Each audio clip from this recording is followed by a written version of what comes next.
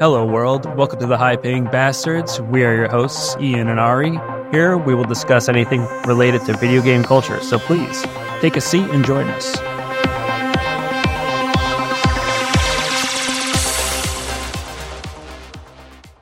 Okay, since we're going, let's do this. Okay, let's one more time, as DJ Khaled says. Let's do this. All right. Another one, baby. Another one. We got Suicide Squad, Kill the Justice League, coming in hot, baby. Hot. I got to open all this shit again. Let's do it. All right?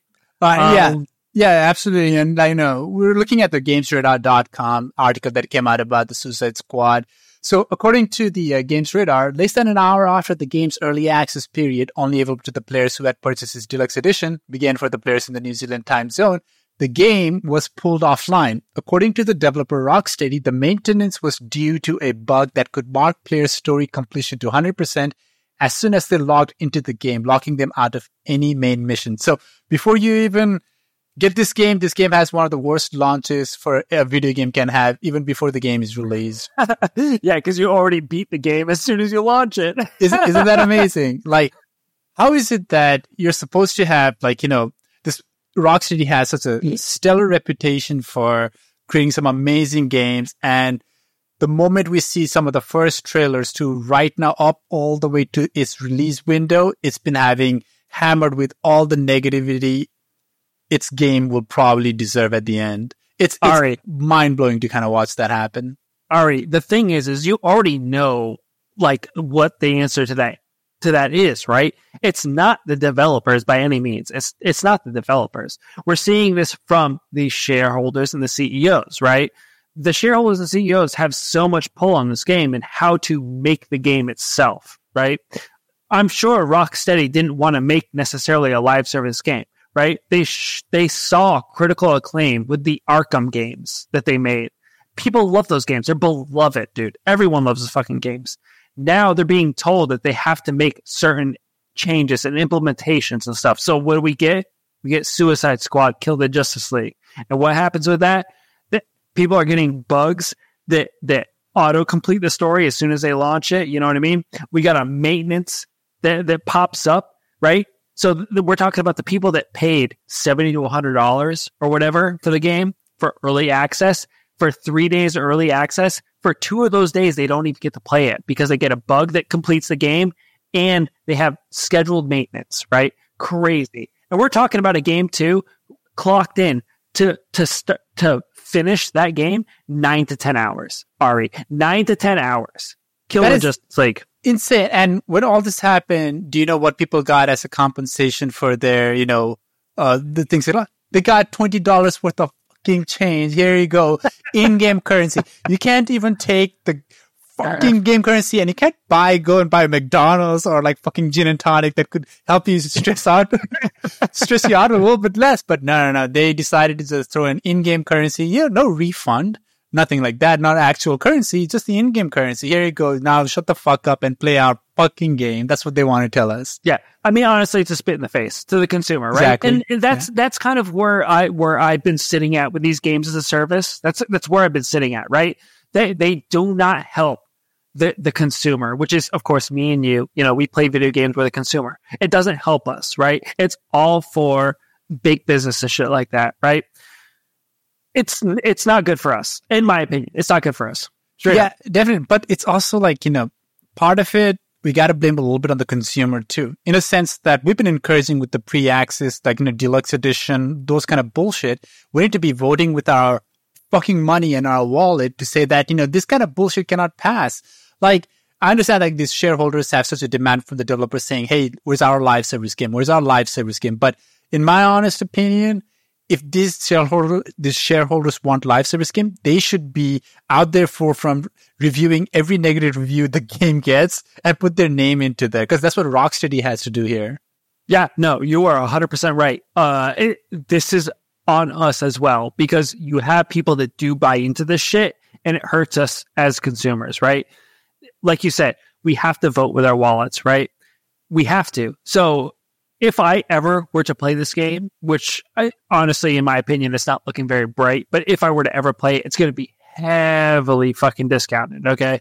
I'm not paying full price for this for any fucking for nobody, not even myself, nobody. Looking at the trailer, other than the characters kind of interplay and chemistry there, I don't see much of a thing attractive from the gameplay perspective. Yeah, of course, DC, and I love DC and everything else, but looking at it, like, you know, the kind of reviews it's getting, which is on the extreme side of either good or bad, but mostly it's been a mixed kind of a review. And also the fact that the review codes were not provided on time for a lot of these reviewers to kind of check the game out properly. It has been kind of hard to gauge whether this game is going to be good or not. But looking at what I've seen so far, like the gameplay, it doesn't look very attractive for me. Overall, it looks like a mediocre game, but it's turning into a much ado about nothing. More than it's a game that will disappear from the pop culture pretty soon kind of thing. You are 100% right. Like you said, we're talking about IGN right now, right? They didn't even get early access review to offer like a review of the game and stuff, right? They got it day one with everybody else, which, I mean, it's bullshit, right? They're a quote-unquote news company who reports on how games play, stuff like that, story and all that. It lets you review the game before you go and spend $70 to $100 fucking dollars on this thing. They didn't even get early review codes. They had to wait until the game came out before they could review it. It's bullshit. Yeah, it's a particularly Eurogamer that reported that they did not receive the review codes on time or even at all to kind of check this game out. Although IGN, you know, I don't know if you'll have the opportunity or not, but everybody should go to IGN and check out the review for Argyle, this movie that just came out, and you'll see where IGN's reviews are standing now. They're like, it's such a sassy mode right now with how they're reviewing about stuff. It's kind of fun to kind of check it out. But yeah, I mean, that's a side note, but yeah, overall, not a good look for Suicide Squad Kill the Justice League, a game that was so hyped up and has been losing its momentum because of all the shit that's happening. But if I'm going to check this game out, it's going to be a long time from now and a discount. Yeah, I mean, I feel like it's not just because of like how the game is, but also, well, because it is a live service game, right? That's the issue we're seeing with a lot of these things. So rolling right into our next article, we have a report saying that 95% of studios are working on aiming a live service game, right? 537 game studios who were, questioned and asked, what their content, what they're working on, stuff like that. 537 of them have said that they're working towards a live service game. Yeah, you're looking at the article from Game Industry Biz, which is talking about the 2024 game report that came out from, let me see the first source. Let's see. Griffin Gaming Partners, I believe, is what it was. Griffin Gaming Partners, yep. So they've surveyed like some of the industry expert and etc. And it looks like the current trend is to try and develop a live service game because the attractive feature about it is that it can maintain or sustain revenue that will help them with the operations and etc. But the same article is also highlighting what the limitations are. Yeah, I think a lot of these, it's not necessarily that a lot of the studios don't know, but a lot of the shareholders and a lot of the CEOs don't understand what it comes to upkeeping a live service game, right? Because it's not just releasing that game, but it's making continuous efforts to improve the gameplay of it, right? And not just that, but you have to try and take, other people from playing other live service games to your game. So we're talking about Apex Legends, Fortnite, Call of Duty, right? Those are all kind of live service games now. So you have to try to convince those players not to play those games, but to play your game. Yeah, and that's not going to be easy because if you have already invested thousands of hours in a game, it's not going to be easy to pull them out and try to make them play your game. Like, you can look at it at the mobile game market, right? Like, people who've been playing Candy Crush for so long, they're not going to abandon Candy Crush just because a new game kind of comes out immediately. They've been playing it for so long. Yeah. Like, they just continue doing it. Now, that's not as good of an example because, of course, your actual kind of like, playing it on a PC or a console is a little bit different. And people do check out new stuff.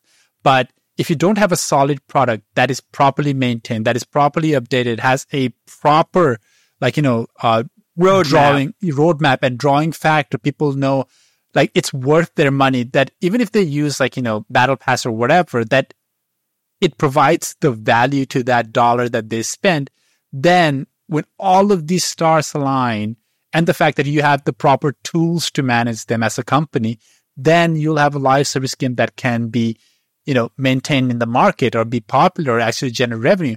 But you need a lot of things to go right in an industry where a lot of things can go wrong at the same time.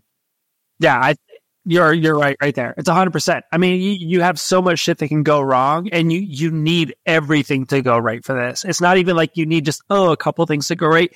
You need everything to go right, because if you don't have everything go right, you're not going to get longevity of it, right? We got the finals that just came out, right? It's a live service game. It's free. But you still see players, they jumped on it. It has great destructibility environment and stuff. It's fun to play, but will it keep grabbing the players to come back is the big thing. And it probably not.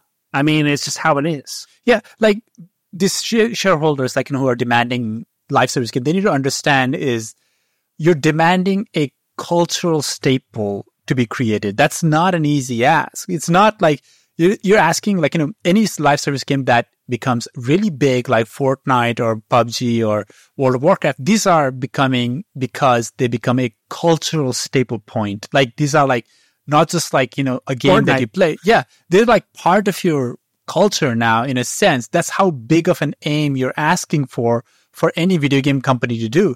It's easier and more manageable if they are creating a proper AAA game that is popular for a while and then people stop playing it because they've finished up the story. But a live service game, in order to be successful, has to be at the pinnacle of the culture of the gaming itself. It needs to be center of everything to be properly successful. It needs to be a box office hit, day in and day out, right? Whereas a AAA game just needs to be a box office hit once. We're talking about Spider-Man, Spider-Man 2, God of War, right? Those are huge fucking games, and they sold tons and tons of copies, right? That's all they needed to do. That was it. And they made up for the studios. But These live service games, they need to continue to do that. It's a absolutely astronomical ask to create a successful live service game. But there's another path to kind of take it as well. There's another thing you can do is you can always release a shitty game and then continue updating and repairing it. And that way you can call it a live service game or the best ongoing game service, as Cyberpunk 2077 got the award for. I was going to say, are you talking about Cyberpunk or are you talking about possibly Starfield with their new update 1.9.51? Oh my. Yes, I am indeed talking about the Starfield. It's a good segue. So this is from the Twisted Voxels.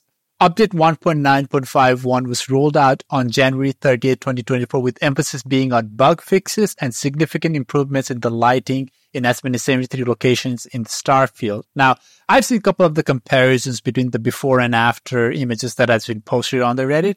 I'll give them this. The updates on Starfield, they do look pretty good, right? I mean, the overall kind of locations look less clinical, as in it looks less like a nurse's office and looks more like, actually saturated. It improves the look of the game a little bit. And it also kind of makes it more bearable to continue playing this game when the lighting kind of looks amazing. They have not done any kind of other significant improvements, but it also shows a good sign that, okay, Bethesda is going to follow through with their update plans as they have laid out. So it's a good beginning of it. And we just got to see what else is going to come down the road in the pipeline. And they've already highlighted some of the things that they will be working on will be city maps, new ways to travel, new ways to customize your ships, new gameplay options to further adjust difficulty, official mod support with the launch of Creations, and the first story expansion with the Shattered Space, which I think are going to probably focus on the House Varun or whatever they call the snake people, I guess. Yeah, so looking at some of these screenshots, the lighting effects that they have redone and improved look phenomenal, right? I'm not going to sit here and deny it. It looks really good as far as the lighting goes that they've redone. It, like you said, it looks less like a nurse's office or some shit and more like an actual place that you would go visit. So I give them major props on that. I give them major props for continuing to improve their game, right? It's always great to see a studio keep on that promise that they're going to continue to improve this game, and that's what we need. We need to see this kind of longevity from a studio. So it's great to see that, in my opinion. Yeah. But it's still, as we have already highlighted in many other episodes that you and I have done together, it's still not a perfect kind of practice. These are the things that should have been there when the base game came out, right? But 100%. Yes, it should have been there when the game came out. I am not going to fucking deny that. Yeah, you go on, my man. Yeah. These are the things that should have been expected when the game itself launched. It really highlights another point we make is that the time these people are going to spend repairing and fixing this game could have been spent on better and stuff to kind of add. That's an opportunity cost you cannot deny. But it's good that they're going to follow through. There are a couple of things that are also coming that will make the game look better. For example, Bethesda revealed the FS3 will be added to Starfield via Steam beta next week, or I think this week basically. And what the FSR3 will do is that it is more like a DLSS system, a super sampling technology that will make the graphics look better without straining your CPU. So it's something to look forward to. And even if the overall gameplay has not worked, if it looks better, it does go a long way for a while. I mean, like you said, this is shit that should have been, fixed and done day one. But again, I at least I'm glad to see they are continuing to improve on what they released. So hopefully we can see better things in the future. We know there's been some rumors of Starfield potentially coming to PS5. Xbox is making a lot of kind of moves. So going with that, it sounds like the Xbox head isn't too happy with Apple's new App Store policy. So, Ari, what does that say to you, my man? Oh, I mean, looks like a little bit of a corporate recess, cafeteria bickering to me, to be really honest. But malicious compliance, if you will? Yeah, absolutely. This is, as you put it, a malicious compliance, like Apple being petty on that. And so I'm looking at the GameSpot.com article where it says, EU recently passed a new tech regulation called the Digital Markets Act, targeting the digital gatekeepers like Apple and requiring them to allow third-party app stores, among other things, in their devices. In complying with the new regulations, though, Apple has introduced even more fees, and the developers who publish the apps on iOS are not happy about it. Now, think about how unreasonable this fee might be, why in big companies like Xbox is being pissy about it. Well, one of the fees includes 50 cents of flat fee included with every app that has crossed the million downloads threshold on the third-party app store. Now, you may think, what's a 50 cent exactly? Well, majority of the apps on the App Store and Google Play, they cost less than $1 if you are going to purchase it. Most of them are, of course, free, and that's another area too, but it does not cost you more than $1 to download these apps. Now, charging 50 cents of flat fee for every download after 1 million, that's going to rack up a huge amount of fees for the companies to pay. Yeah, I mean, it's straight nickel and diamond, every fucking thing, right, from the company. Now, I will say, hey, Apple, get it while you get it, right? I mean, they're making some money off of it and let them get it. But I feel like it also goes to show that how Apple is unwilling to work with other people, because it's like, when you go towards the future and we look at the greater scope of things, it's like, what kind of precedence does that set, right? Like, you're sitting here nickel and diamond every little thing, but it's like, it's going to happen eventually, dude, right? You can't avoid it, right? Like, I'm not the only one that sees that, right, Ari? Like, yeah. No, Ian, you're not the only one who sees that. It's crazy because Apple has to realize that, it's been 10 years since they've held this monopoly of what they can put, on their devices. Absolutely true. But sooner or later, companies were going to come after. There's no reason why any kind of monopoly is going to last for too long. Like, they have to either adjust and learn how to adapt to it, or, they can keep doing this petty ass shit. Yeah, so I mean, they might as well play ball, right? Like that's in their best interest, right? If they can look towards the future and come to an agreement where they're gonna make money either way, right? It's gonna happen. So but why nickel and dime them for all this shit, right? Like, why be so petty in the now when it's going to happen eventually, right? Yeah. Like, on my personal end, I would prefer if the Apple decides to work properly with the third-party store, because there are many practices that Apple does that are very critical, in my opinion, to protect the privacy of the people who use Apple iPhone, because Apple has always kind of supported making sure that, a lot of third-party apps like Facebook or other apps cannot track you without your consent. Now, these app stores, the third-party app stores that are going to be developed, they're not going to, follow the same kind of rule as Apple is doing for whatever reason, for profitability, of course, but they're not going to be as, play ball with the privacy of people who own iPhone as well as Apple does. And I would rather have a system where we have more competition, but the best practices are also maintained on that same manner. Yeah, no, I mean, for sure. I mean, Apple is probably, top contenders when it comes to user confidentiality, right?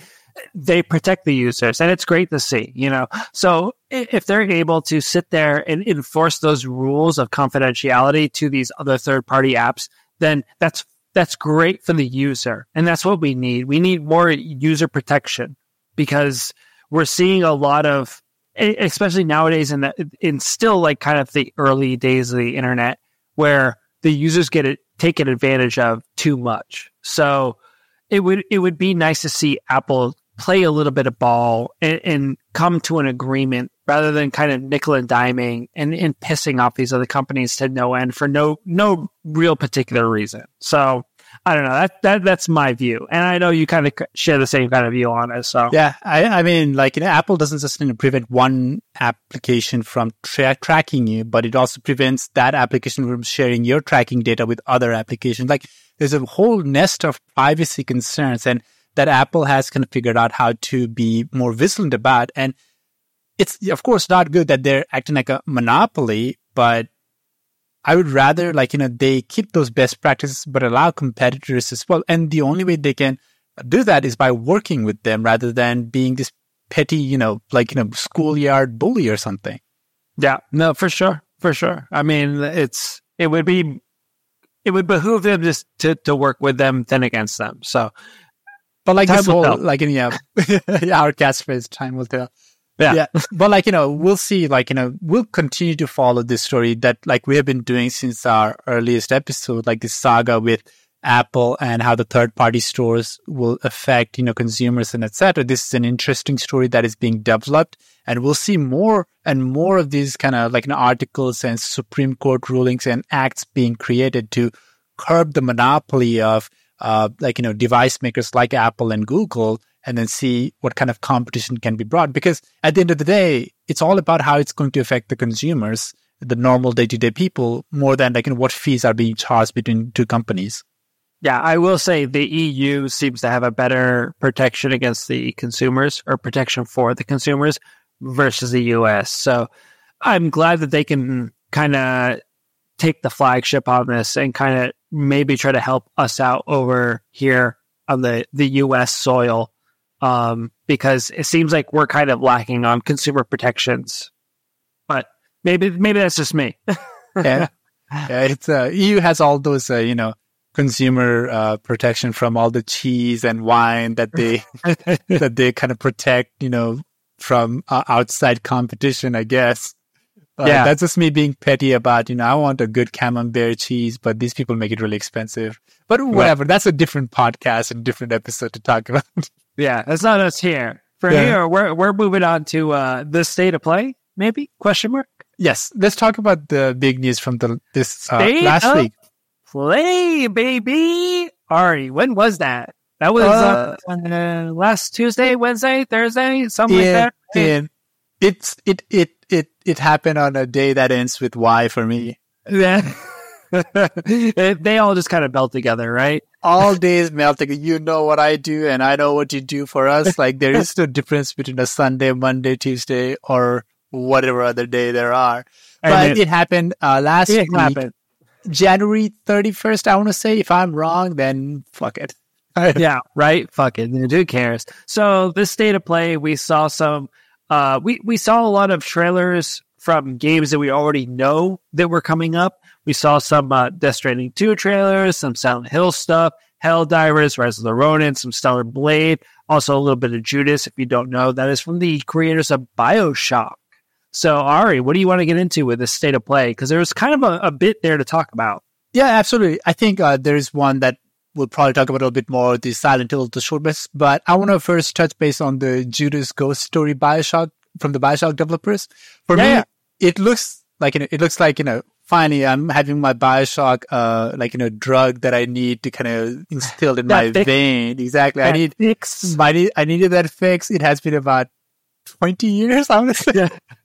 Yeah, I mean, huge, right? So very interesting kind of gameplay. I've been following this game for a little bit, and it definitely looks like a BioShock type game. Like, it looks like you got the same kind of powers that you get and stuff.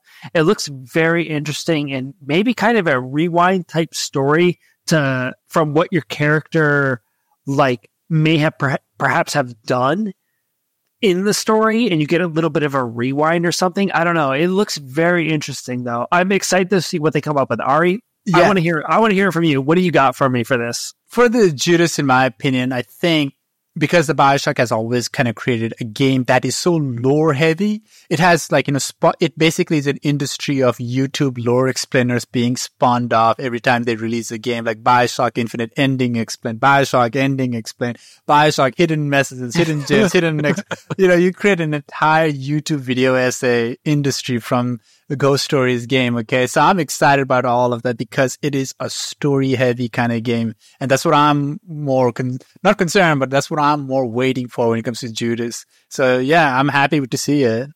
Yeah. Maybe we should jump into that, our YouTube channel to start Judas explained from point of view A, Judas fucking alternate universe, fucking B, whatever, It looks crazy like that, right? It definitely looks like a BioShock type game. And I don't know. I mean, from me, I feel like the BioShock people are kind of like the Obsidian, right, of Bethesda, where it's like they are very geared towards story. Right. So I'm expecting a very story heavy game with some really good gameplay elements. I mean, BioShock was a very great game to play. Second one, still engaging and stuff. Infinite, I'm not going to fucking go there because I just really like the first and second one. So, let's go. Let's make up a new tier and go to the BioShock Infinite universe, dude. What are you talking about? That's in my opinion, that was the best of the trilogy, to be really honest. You like that one? Really? Absolutely. That was definitely the first BioShock game I played too. That's the reason. The Infinite one. Story-wise, I will say story-wise is probably the best. But I feel like for a gameplay perspective, I feel like the second one was probably better. Yeah, personally, for me. See, that's the thing, right? That's just who you and I are, right? We were like two peas in a pod, the exact opposite, gameplay versus the story kind of thing. But they work in tandem. Okay. But you're right in the sense that the BioShock, for example, the first one, story-wise, it's quite significant. It's the one with the whole "would you kindly" kind of twist, very well implemented twist, and it also has great voice acting and etc. It really sets a good stage for the kind of twist you'll expect in the upcoming BioShock games. And hopefully we'll see that kind of story being kind of turned on its table from Judas as well. That's what I'm expecting for. And the gameplay for these games are quite simple, but not simplistic.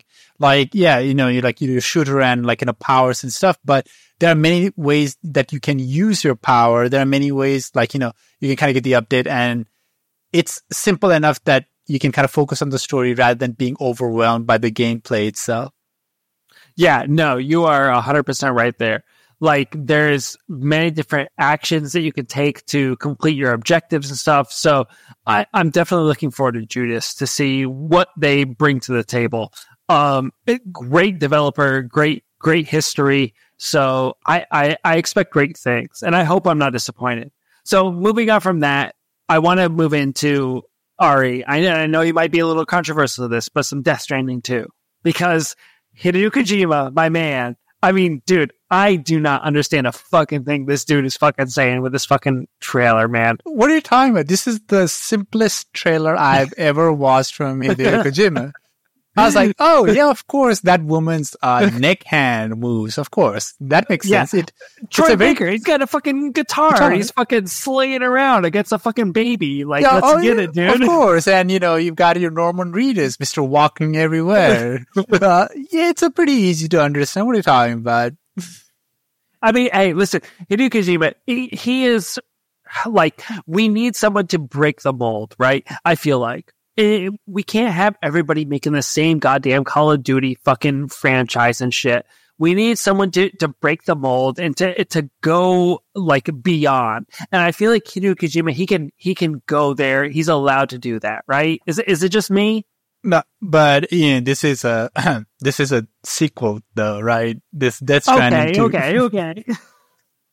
This is a sequel technically, but I know what you mean. Like, I know that, yes, definitely from the gameplay perspective, not just gameplay, but even story perspective, this is the guy, Hideo Kojima is the guy who wants to push to the limit of what we can communicate, what we can play, and etc. That's awesome. I love watching it. I'll say this, joking aside, like, after kind of knowing what the Death Stranding 1 was about, it was a little bit more easier to understand the trailer for Death Stranding 2. And it kind of made it more exciting to watch because, like, okay, we're watching, like, repeated characters coming up. Okay, now kind of understand. Okay, like, yeah, it's not as easily explained. Like, if you put me in a spot and try to explain it, yeah, I cannot. But, like, overall, it looks great. It looks like a long movie with, like, some gameplay aspect. Love it. Let's check out more.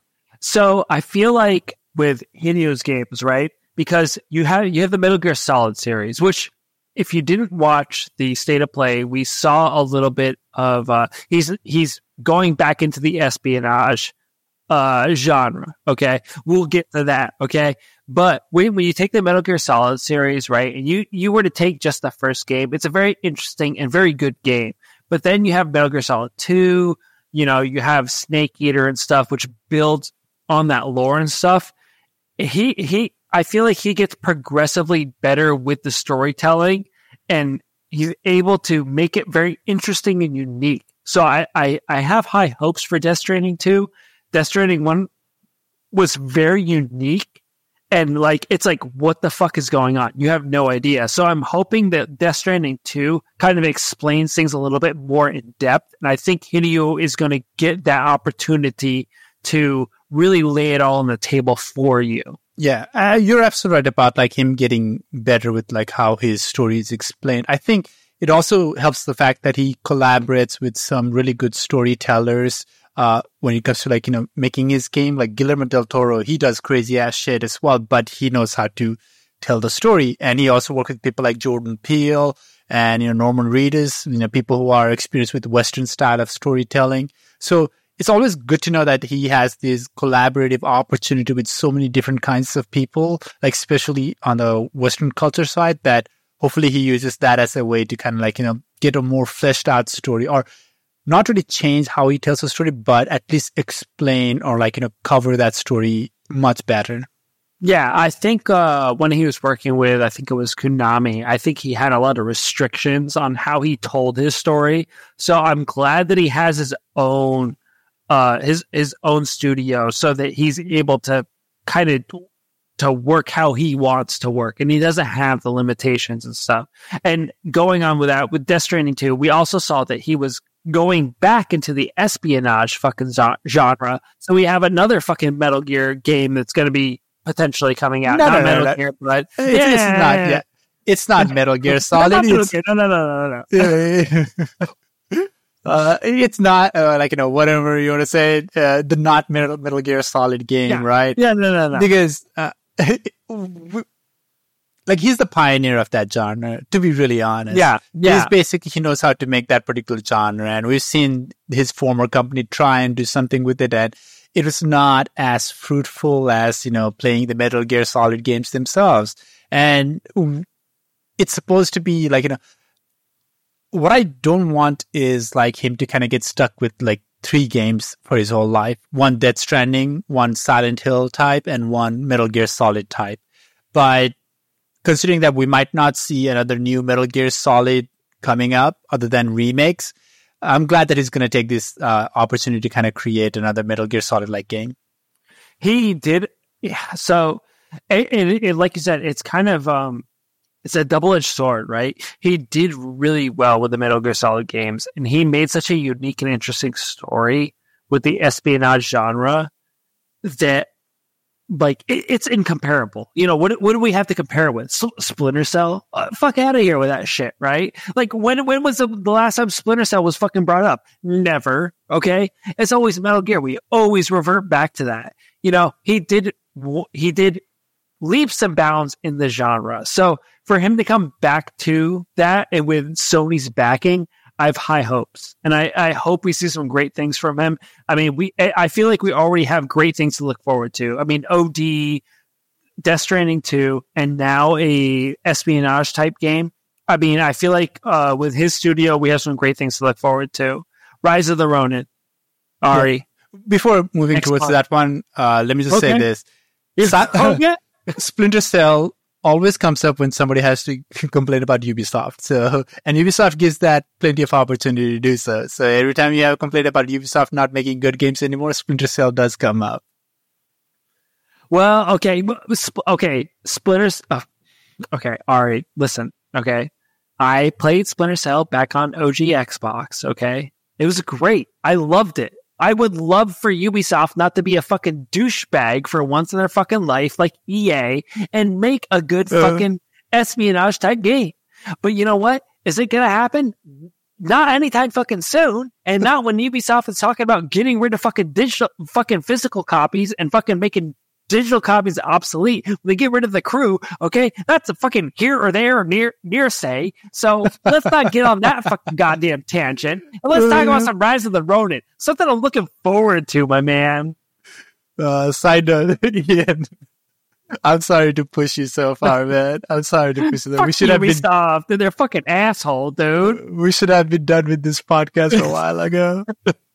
It should have happened, but you know what? It didn't fucking happen. So, Rise of the Ronin, it looks fucking fantastic. Hey, man, I'm looking forward to it. It looks really fucking good. The gameplay looked solid. It, honestly, to me, I don't know if... Did you ever play Way of the Samurai back in the day? Back in the, like, the PS2 era and stuff? No, I have never played that game now. No? Okay. To me, it looks like that, where, like, you can kind of make your own story type of deal, and... You know, you make your own progress and stuff. I have high hopes for Rise of the Ronin. Again, my only issue with it is that it's coming out the same time as fucking Dragon's Dogma 2, dude. Fucking kill me. I don't have enough time to play both of them. Listen, you know, we can play whatever game we want to, so I wouldn't be too worried about that. And I think Rise of the Ronin... It's gonna happen, right? It's gonna happen. Yeah. The main question I want to ask about Rise of the Ronin is that how much of the Neo DNA do you still see in Rise of the Ronin? Yep. Oh, yeah, that is 100% valid. I mean, I like Neo, but I don't know. There's something about it that's not as gripping, right? I had an issue with Neo. I had an issue with Neo 2. I had an issue with, what's the Wulong Dynasty or something like that, right? Yeah, that came out. Yeah, I had an issue with that one as well. It's just, there's something about those games. I don't know if it's because it's a singular mission type game versus an open world like Dark Souls or something. I don't know what it is, but I'm hoping Rise of the Ronin is the cure, right? I don't know. That's just me. Yeah. I mean, we'll see about it when it comes out. It looks pretty good in my end. But let's cap off the state of the play by talking about the one game that got released at the same time as the state of the play itself, the Silent Hill, the short message. You mentioned you've already finished this game, right? Yes. I don't know if I mentioned that while we were talking or if it was offline when we were talking. I did play Silent Hill short message.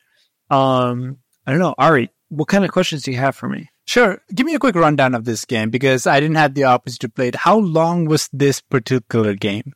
So it's about, I mean, if you run through it, it's about an hour and a half. Okay. You know, I think it probably took me closer to 2 hours. I will say it is very different than the typical Silent Hill game. Okay. Now, I like the Silent Hill franchise. I do enjoy the franchise of Silent Hill a lot. It is very convoluted, in my opinion. It doesn't make as much sense as, say, the Resident Evil franchise. I haven't played a lot of it, so it's out there, to say the least, okay? What I can tell you with the Silent Hill franchise is a third-person, over-the-shoulder, more or less, type game. Silent Hill, the short message, is a first-person iteration, so it is very different than the typical Silent Hill games. Now, myself, I don't necessarily play for the story. I don't really give a shit about story, more or less. I'm more there for gameplay and graphics, and mainly gameplay. To me, it felt good.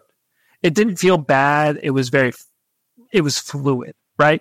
It was more of a Outlast type game than, say, a Alien Isolation.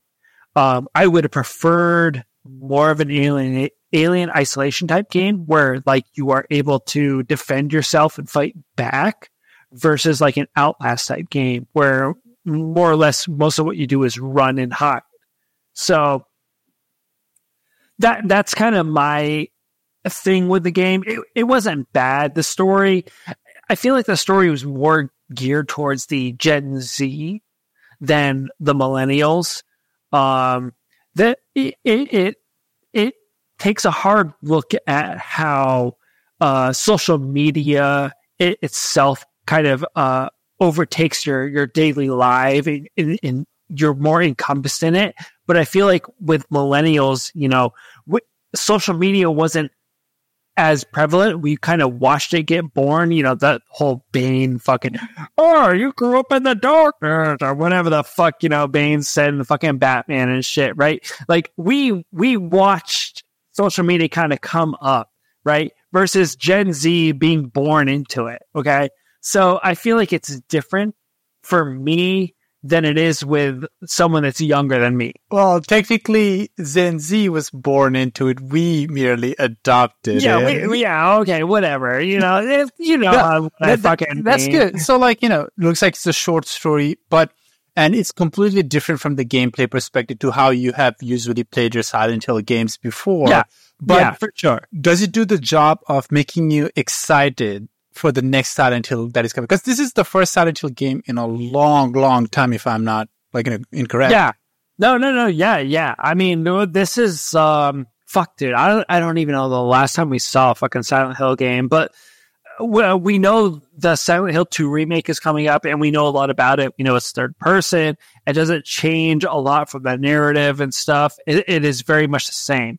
This is very different. This is more like when Resident Evil transitioned to the first person view with the mansion down in the bayou. I can't remember which one that was. 7 or 8. 7 was 7? Yeah, 7. Yeah, I think. So it's more like that. So to say the least, I'm interested to see if they keep the first person perspective and they kind of go with this kind of storyline, or if they go more. I feel like Short Message was more of a direct story versus the old Silent Hill games where it's more convoluted. How similar to PT was this Short Message? So I didn't play PT. I wish I could tell you I played PT, but I didn't play PT. So I can't fucking say, honestly. That's what it's reminding from what I've seen from the online and other people's gameplay, is that it is basically what PT looked like. So from seeing what PT was like online and stuff like that, and playing this is very different. PT was more, you had to find more different clues to kind of progress the story and stuff. Whereas it was still just a straight narrative. And then your last chase scene, which was very Outlasty, which was just run around and find pictures to fucking unlock a door. It wasn't anything special. I'll say that. PT was very unique, and it was very you had to look and understand and pay attention to what was different, right? That's kind of what PT was. This was not like that at all. Okay. So all right, that makes sense. I think Whereas like from the aesthetic, it looked pretty similar, but from the gameplay, a little bit different. Although I do like the kind of games where you have to kind of click and find new clues, which I'll talk about a little bit later on. But yeah, that's pretty cool. I mean, overall, it's getting me excited for the next Silent Hill that's coming up. And that means like it does its job pretty well, in my opinion. Like, and that's what it's supposed to do. It's like advertise for the next Silent Hill coming up. And would you consider then, like, you want to see more of like this anthology kind of take on Silent Hill? Like, it'd be a good way to kind of reintroduce Silent Hill by kind of creating not convoluted, but like different story from like every iteration once in a while. I'm all for like a new version to tell a story, right? I'm all for getting the remasters of 2, of 1, getting the third person view. I'm all for getting these new iterations that are first person. I'm for it, to say the least. I'm interested to see where they take the series and stuff. We've seen what Resident Evil has done. They've done a phenomenal job. Capcom has done A+ when it comes to remaking the originals, and when it's come to furthering the story in a different branching kind of path, right? And I would like to see Silent Hill do something similar. I think it would be beneficial to them. Yeah, I mean, it looks like a lot of fans are going to be excited then when this franchise restart, a bit like gets rebooted properly, and then we get to see more newer version of this game. So it's good for them, yeah. I mean, overall state of play, what do you think? Excited about a lot of games kind of coming up. So we'll have another state of play in February 6th, tomorrow as well. Well, Tuesday, February 6th. So today, kind of nice to see what we'll have. So a lot of things exciting kind of coming up. So that's pretty good. Yeah, no, State of Play, I think, was phenomenal. It was a lot of what we already know already, but I think it was just a reinforcement of what we know, right? A lot of solid shit.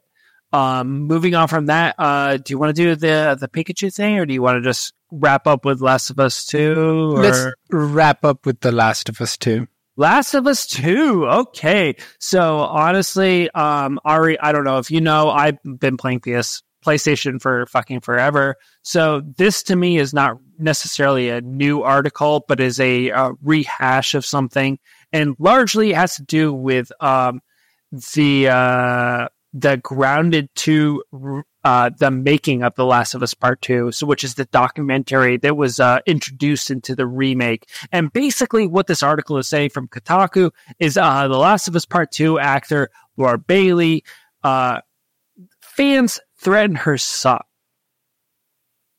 Ari, I don't know about you, but me personally, come on, guys, we're better than that, right? So basically, the story is that Laura Bailey, because the character Abby that she portrays on Last of Us 2 had, let's say, for lack of a better word, some negative reception, and suddenly, right?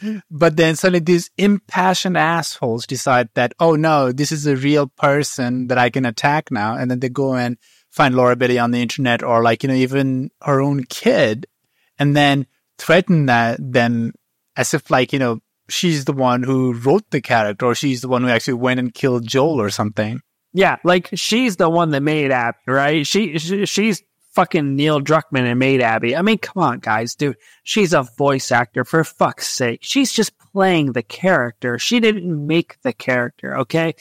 And I mean, whether or not you agree with it, or who gives a fuck, dude? You didn't make the game. Neil Druckmann wanted to kill Joel. Hey, you know what? It fucking happens, dude. Fucking take the L. I mean, you didn't make the fucking game. Who cares? Yeah. You don't like the story? Go make your fan fiction. You know, that's a creative outlet right there, rather than writing a death threat on a person. That's the crazy part. That's crossing the fucking line. I mean, it's fucking crazy to do that.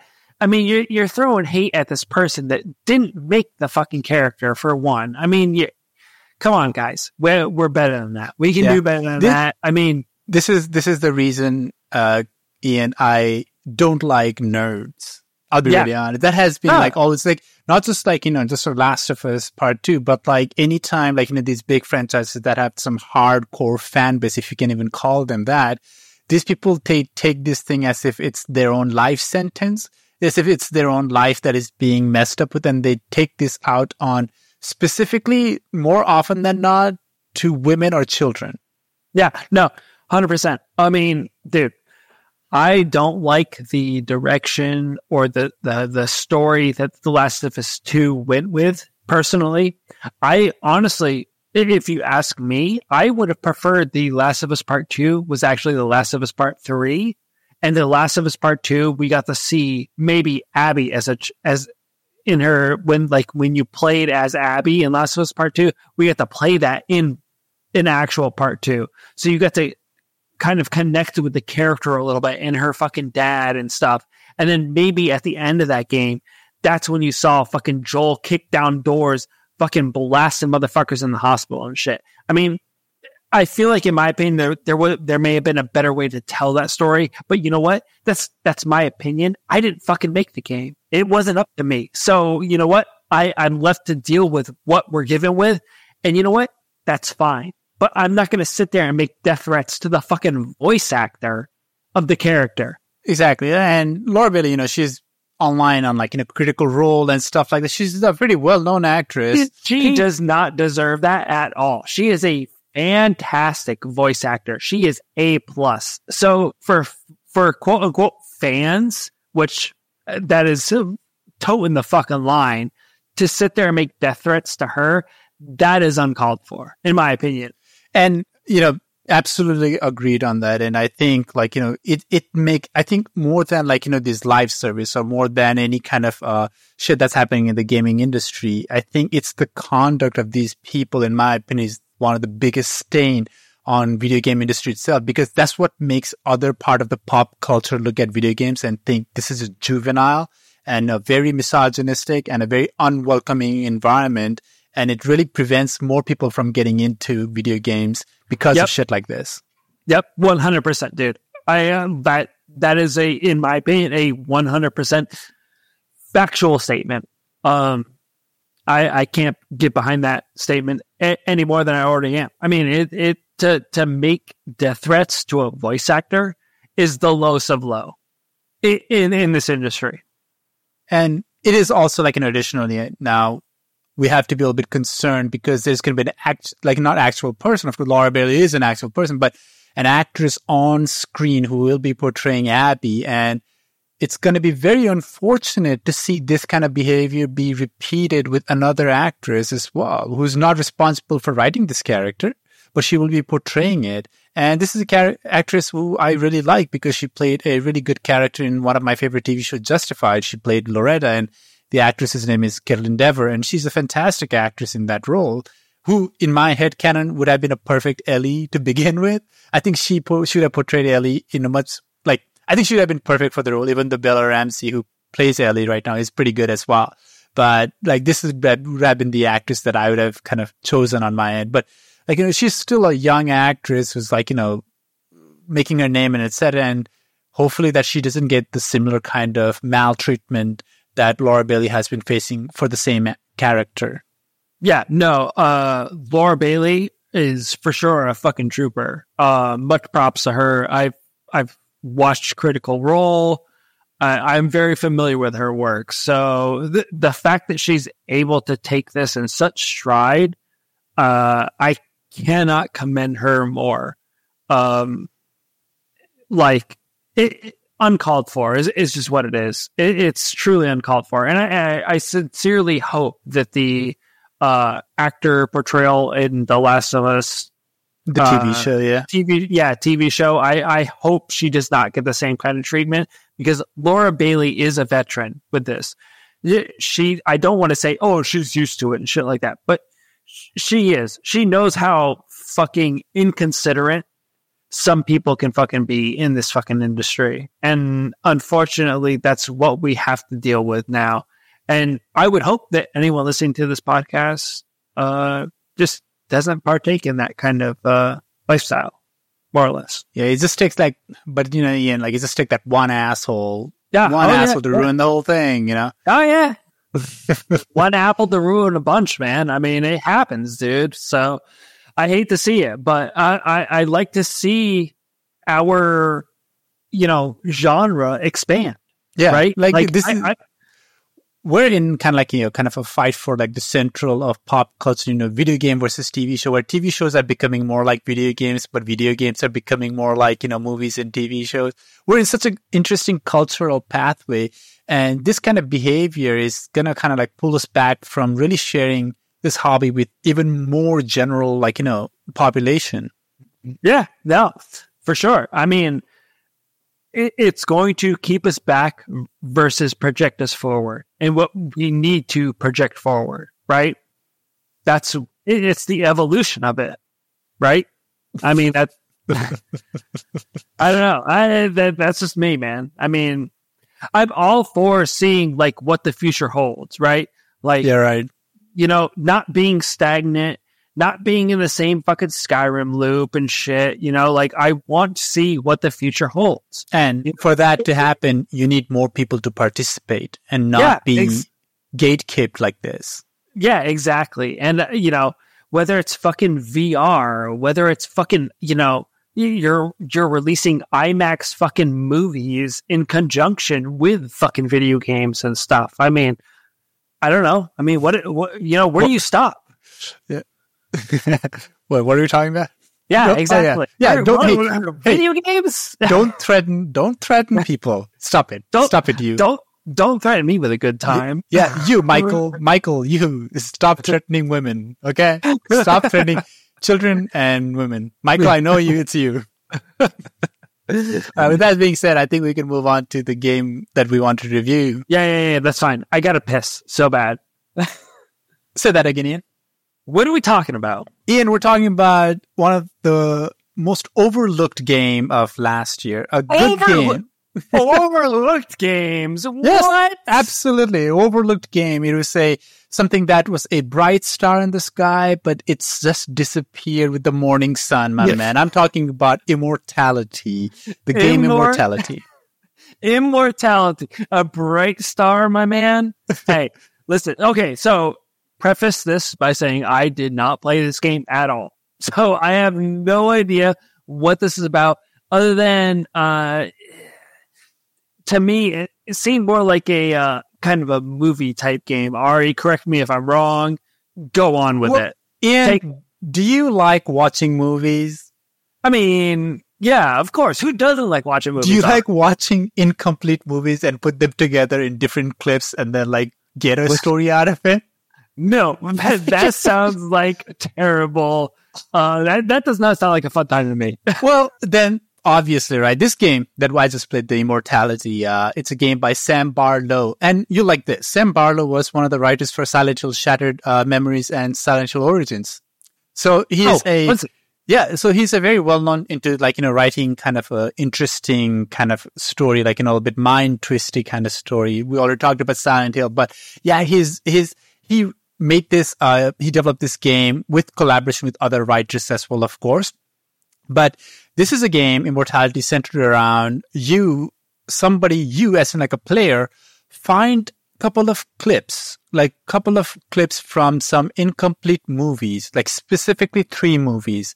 And your job is to put together these clips in such a manner, or find the clips in such a manner that you can tell the story of those movies. There are 3 movies called Ambrosio, Minsky, and Two of Everything, shot in 1968, 1970, and in 1999. And all of these movies center around a actress who was lost when these movies were lost, called Marissa Marcel. And you're trying to find her story, what happened to her, based upon these clips of these incomplete movies. Okay, so, my first question for you is, I'm not entirely familiar with this genre of game. How closely related is it to, say, like Until Dawn or like The Quarry, right? I'm familiar with those types of games. How much does it kind of resemble those types of games? Not at all. Not at all. Okay. Because I think Until Dawn is more of a traditional game, because this is the great thing. This is what I like about this game, Immortality, is that it makes you question what exactly do you define as a video game. So do you feel that this is more of a movie than it is like a game? No, that's the thing. Again, this is a video game, in my opinion. I know a lot of people will have this debate about this particular game, but to me, it feels like a video game because what exactly is a video game? It's a simulation of action, right? You're simulating a certain action, whether you're driving a car, being a gangster, shooting a gun. You're simulating some kind of action in order to progress a story most of the time, sometimes not at all. Or you're like, in the Silent Hill, shortened message or whatever that one was, but shattered message. The short message. Yeah, but like in that one, you're simulating somebody who's going through some tragedy or like, running and etc. In this one, you do simulate an action of a editor. Like you are basically piecing together a movie, but you have to do it in such a way by finding the story thread. You're simulating as a story creator. And of course, for that simulation, it's not going to be as traditional as, your joystick being used to move a character around and shooting and stuff like that. It's a different kind of simulation that is required. So it is a video game, but it is definitely unlike any other kind of video game simulation you'll play. So would you call it more of like a point-and-click adventure type game? Or like, is it more of like an interactive movie type deal? It is more like a point-and-click adventure, and so like an interactive movie. So like the old kind of Sierra type games. I don't know if you played kind of back in the day, but like Tim Curry in Command and Control and that kind of games, right? It is a little bit similar to that. There is an aspect where like the game breaks the fourth wall and interacts with you directly. That's like later on, spoiler alert, but it is basically like it is trying to draw you as a person who's putting these clips together inside the clips themselves. It's like kind of draws you into that story of what's happening to Marissa Marcel. It's like you're more of a detective more than anything else, but you're like a writing detective more than anything else.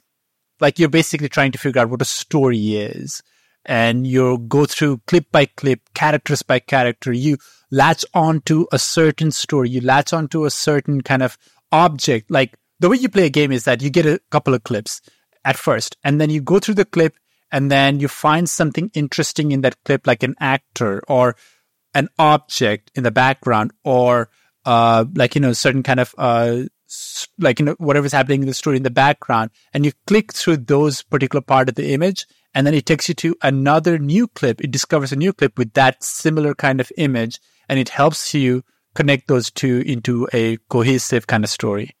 So you're kind of watching this movie, right? And then you kind of just like pause it when you kind of see something more or less interesting to get kind of more background information on it. Is that kind of like what I'm gathering here? That is exactly what you do. You study through the clips. Clips are not like going to be too long, but it is going to usually be either like a dress rehearsal or a non-dress rehearsal or a table reading of the script or the actual shot from the movie or a scene while they were shooting the movie or in the background. Like multiple different kinds of clips are being used, and that is where you're trying to piece together into a story. Now, that is like, clicking through the object, as you mentioned, that is how you create a thread that will help you kind of like, complete the scenes or complete the thing. For example, in a scene, they talk about a hidden key, and then they find the key. So you click on the key to see where that key will lead to in another scene. And then after that, you click on another part of the scene to kind of lead where the key goes to, who hides it and stuff like that. And you create a certain storyline together, and you piece storylines together to create the movie. All right. Okay. So it sounds like the characters kind of like drive most of the story going forward then? Yeah. So you, as like an editor that you're trying to simulate, you're the one driving the story. It's happening in a more of a past tense. The main drive of the story is the actress named Marissa Marcel, played by, I'm going to get her name pretty soon here. Manon Gage, I think that's her name. Oh, well, I'll find the story, her name a little bit later, but she should probably be somewhere around here. Let me give it a quick thing. Yep, Marissa Marcel, played by Manon Gaze. She's a new and up-and-coming actress herself. But yeah, basically this actress had a couple of movies in the 60s and 70s and 90s that got lost in time, and they're just putting it together to kind of create her movies. Wait, so like, hold on a second. I'm trying to like gather everything, right? So you're an editor, more or less, yeah, in this game, and you're like kind of just like editing the movies. Yeah, basically, like you sitting in the chair playing this game is basically an editor. You found these clips, like that's the thing. It kind of breaks a lot of like these fourth wall of how it draws you into the story. Like sitting in my chair right now, become a character in the game who just received these clips. And my job is to put these clips together to make it into a complete movie. I don't know if you understand what I just said on that end. No. Yeah. No, I get you. That's an interesting way to kind of tell your story, right? Because like you said, you are breaking your fourth wall a bit, to say the least. I mean, when you're playing as an editor, you know, watching these films and then kind of editing more or less these clips into a film. So, I mean, what's the overall kind of story then? I mean, you're seeing this old actress in these old kind of films, right? Like, here's the interesting part about it. There's not just one story that's happening. Of course, if you take the clips that you find and you organize them by, say, by the date, as in like when it was shot, you find the story that is behind the scene that is happening in that particular shooting. But if you organize the clip by the scenes, then you find the story of the movie itself. So you have to kind of go back and forth organizing in different way to know what happened in the movie and what happened while the movie was being shot and what happened to the actress. So you kind of have like a back and forth type of thing? Exactly. And that's the only 2 out of 3 stories that is happening. Between the clips themselves, you start finding secret clips, like secret part of the areas. When you suddenly kind of manipulate the clip, like reversing, you find the much more broader aspect, like the higher level story, like a more, lack of a better word, supernatural element of the story starts coming up. I'm like not going to go into like an overcompassing type of story, like the more or less overall. A story that kind of deals with existence, supernatural. It's like a David Lynch kind of a story becomes. It's much more supernatural than like, you know, your traditional drama. What's led to be believed. Yeah, that's what's led to be believed. That's exactly what I was going to say. So, I mean, seeing some like screenshots and stuff. I mean, this looks like more of a actor portrayal versus like an AI type thing. Is that kind of what I'm getting? Yeah, it's more of an actor portrayal. It's definitely like, you know, these people, like one of my weird criticism about this is that all of these clips look like it was made by graduate students from New York University's Tisch School of Art. That's a secret dig at my brother who's probably going to be listening to it. But yeah, it's basically kind of looks like a movie that is made by a bunch of film school students rather than like an actual movie. But there are some performances that are really, really good. The main actress, Manon Gaze, who plays Marissa Marcel, the main character, I think she does a really good job as the character. It's really easy to kind of want to follow her story. She's very sympathetic in how she portrays it, in that you want to learn more about what happened to her and, you know, why did she not make it as an actress, what happened to her career, and etc. It really, like, you know, and then as you kind of progress and find more and more clips, sometimes when you're looking at the clip from the first movie, Ambrosio, you find the clips of the Minsky hidden through it, which is the second movie. And then in the Minsky, you'll find Two of Everything, which is the third movie. And forces you to go back and forth in multiple things, but you have to be very good at gauging where your stories are so that you don't get lost on that end. Yeah, so speaking of stories, it looks like it was directed by Sam Barlow, who also was the writer and designer of 2 British Silent Hill games in Silent Hill Origins, which was pretty prolific Silent Hill game, and Silent Hill Shattered Memories. So it sounds like a kind of Silent Hill type director was making kind of a different kind of genre of game, which, I mean, it's great. It's great to see them kind of branch out and make something different. So, hey, I'm all for seeing him try something different and make something work, right? Yeah. No, he's been on a roll on this kind of thing. Also, this game is not fully there as in like the game genre that it is trying to be. I think it can still improve and become a lot more solid, engaging game, because it's still not for everybody to play. Like this game is still a little bit of, kind of a gatekeep. If you're somebody who enjoys watching David Lynch movies, or if you like just watching movies in a much more like, deeper kind of story manner, you enjoyed like the story aspect, how movies are shot, you like this particular kind of game to kind of play around it. If you're somebody who's like really into OCD, wanting to complete the story no matter what, you'll probably enjoy this game a lot more than people who will just play casually or something like that. And the movie, you will enjoy the story of the movie as well. I think it has a pretty decent thing to tell on that end.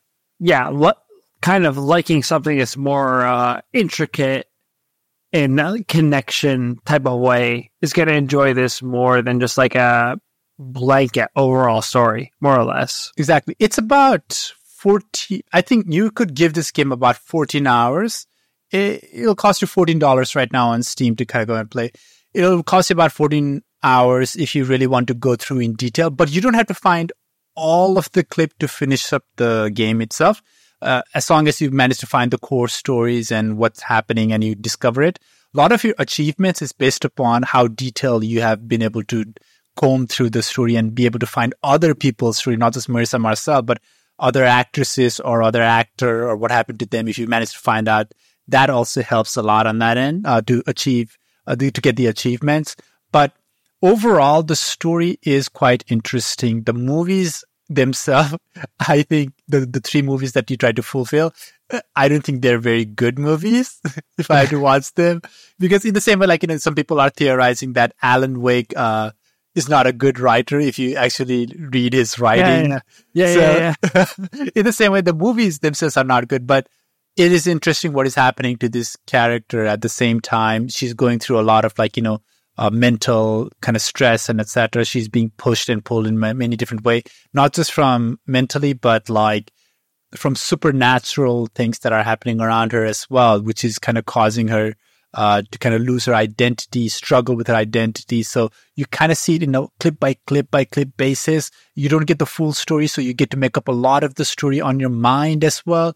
And that's why it's such a David Lynch kind of story. I don't know if you've ever watched any David Lynch movies. Maybe, possibly. I'd have to look up some to see. But, I mean, it sounds like you have kind of some freedom there to kind of make up how the story kind of goes, more or less. Or, like, rather how the story kind of ends, maybe. Yeah, you don't have that much of a freedom because it is telling a particular story. And the only way you can complete the game is if you fulfill the story as they were trying to tell it, right? So there's no open ending on that end.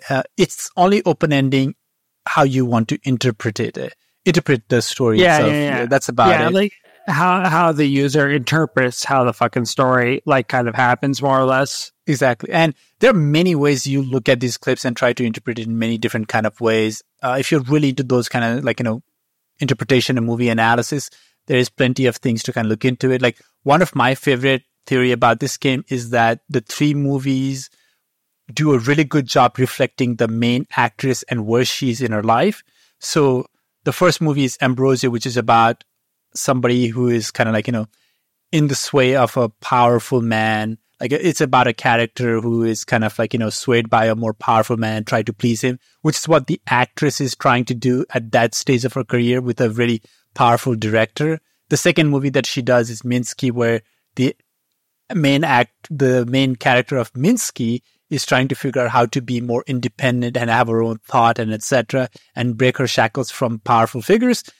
Marissa Marcel herself is trying to do that while shooting that movie as well.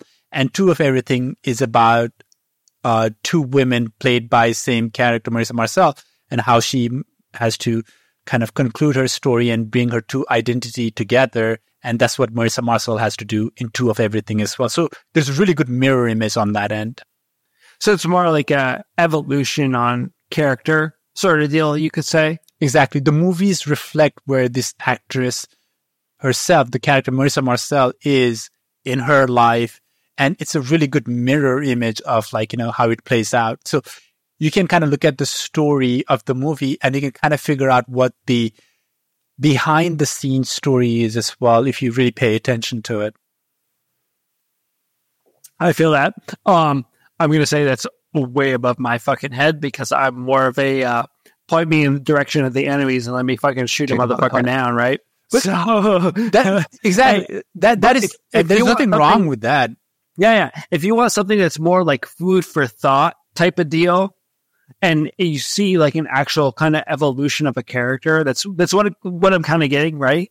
Yeah. Basically, yeah, there's a lot of like, kind of a character development. Overall, the acting, there are some actors like, who I think they hired, the game themselves, they hired like some people who are very experienced actors. Like they're not like the big name actors, but they have done extra work or kind of work like that, like older actors. They really stand out. It's not Troy Baker. It's not Troy Baker, but it's like the guy below Troy Baker. Yeah, they're not going to be able to afford Troy Baker here. Come on.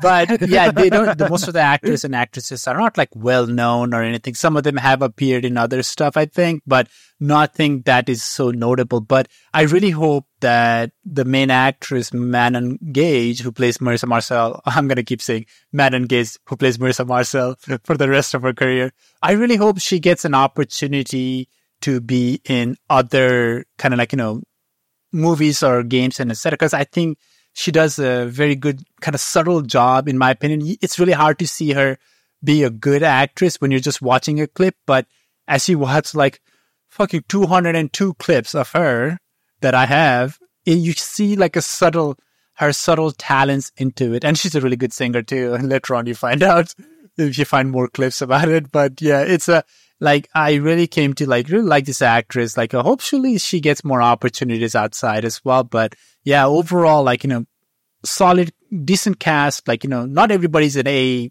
acting job. Yeah, but most of them. I mean, you can't expect everyone to be A++, right? I mean, but as long as you have some good anchored leading fucking roles, then I mean that's kind of, especially I feel like in a game like this where it's more narrative type based. I mean, obviously you're not getting a gameplay fucking.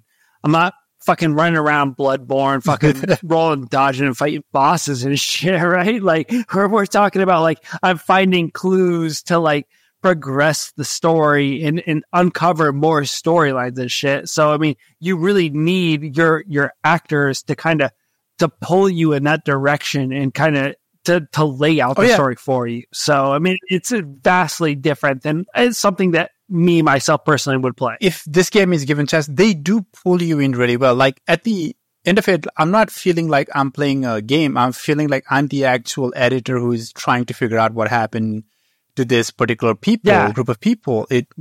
You're watching a movie and you're an editor trying to put this movie together, and you're trying to figure out yourself kind of what's going on with this kind of direction and what's going on with this story. Exactly. And I really hope to see more of these kind of movies, especially considering the price that it came out in. It felt like a really good, a palate cleanser before getting ready for a big game that might be coming out. I call a lot. Yeah.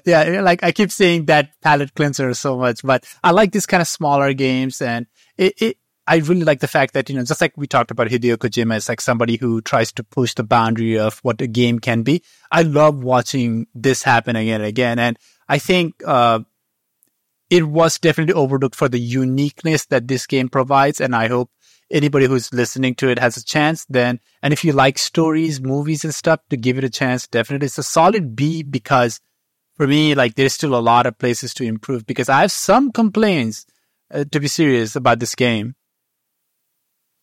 So would you say if you liked the Until Dawn type games, like, would you enjoy this type of game? You know what I mean? It's not as like reflexive requirement. Like it's not as reflex requirement as Until Dawn. Like if you like Until Dawn because you have to be fast and paced and stuff like that, it's not like that game at all. It is a slow burn kind of a game, kind of like. If you like the story and narrative, then you will like this game. If you like discovering the story, it's try to find more details, what happened kind of thing. Yeah, you will enjoy this game. But a lot of people like Until Dawn because not just like story, but like it has like a reflex kind of gameplay. You need to be fast and kind of like, there's like a dopamine hit every time you hit the kind of like the right option and stuff. But this one doesn't have as much as like that. It has that slow burn, like, you're putting it together. Now I get it. That's amazing. Okay, now I'm going to go take a piss and then I'll be right back. Kind of. I got you. Yeah. One of my complaints, I'll say this on this game, Ian, is that it's a weird complaint, but this game has quite a bit of nudity in this game. No, really? Like physical nudity. And there are like sex scenes and it's like simulated sex scenes in this one. Well, I mean, you're watching you're watching a movie take place and you're more or less, like you said, like an editor or something. So, I mean, it would make sense that exactly. So, kind of stuff. The spoiler part about this game, right? When you play through the game, your controller starts vibrating when there is kind of a clue happening around it. And sometimes you have to pause the clip or like reverse the clip to find that clue. And at least a couple of times, the sex scenes have the clue right when they're like having sex. So that's when your mom and dad walks in, right? Your mom or dad walks in right at that point when you're like rewinding to get the clue and you're in the penetration and shit, right? Like that's. No, not exactly, but that is a risk. Definitely, so be careful when you play this game if you're living with your parents or whatever. Play your own risk. If you're living with people, let's just play in your bedroom or whatever. But like closed doors, like don't knock on my door when I'm playing this game. I got you. There. But you have to reverse the clip slowly, so you're watching this simulated sex happening in a slow motion. And then sometimes the clues are like clicking on somebody's tits. The slow penetration is what you're talking about there. We got the rewind and shit. I got you. Okay, so what you're saying is this is something I should invest in. I got it. Okay. No, but like it's like they knew they're trying to pull a joke on people who play the game a little bit. So like some of the clues are only right available on Steam. You can't get it anywhere else. I got you. Hey, there's much worse like lewdness on Steam's dating sim market than this game. Okay, for sure. Believe it. Hey, so it's not a complaint. Well, let me wrap this up with this. Overall, how did you feel about it? Did you enjoy your time playing it? Was it like kind of worth what you paid for? That sort of deal. I mean. Yeah, I mean, overall, you're not paying too much. $14 to $15 for like about 15 hours of gameplay if you really want to find everything. Yeah. And there's a satisfaction at the end of it. For me, this game is a solid B. As I said, like it's a good, solid B. Like in a game you can get out in a discount or whatever. Kind of kill some time before like your next big game comes out or whatever the fuck, right? Something like that. Yeah, definitely. I think this is like if you're looking for something different when it comes to video game, give this one a shot, man. Is it okay? I will probably not because I'm playing too many shitty other games and Everspace 2 and shit. That's a weird excuse. Yeah, but okay. I'm not gonna play a good game because I'm playing shit games. So that's how I roll, man. Fucking, I said too much. That's our job, man. That's our responsibility. We play shit games, so you don't have to. Yeah, so you don't have to. Everspace 2 is great. Don't get me wrong. It's a game, but buy this game if you have time. Buy this game if you have a little bit of money to spare. Buy this game if you want to kind of learn about the stories and stuff. Yeah, I feel it. Man, Ian, this is quite a bit of a second recording, right? How did we do? I love it, dude. I love it. I'm here for it, baby. Hey, where can I read? Hey, where can I read? If I were a listener, where could I reach us at? You want me to give you your address to them? Yeah, sure. You know, why not? I mean, if I wanted to. I mean, Yeah. I'm not saying out of there. You know, And you're out. You're out. All right, I'm out there, baby. I'm out there. Let's go. all right, everyone. Thank you for joining. If you'd like to reach us out, you can reach us out at hypingbastards@gmail.com. We also have a YouTube channel now at hypingbastards at YouTube, I guess. But yes, so thank you for joining. And Ian, take it easy, man. Don't drive home now. I'm already home, so I can get as drunk as I want. So at least I'm not itchy. I will say that. I don't have to tear my skin off. So later.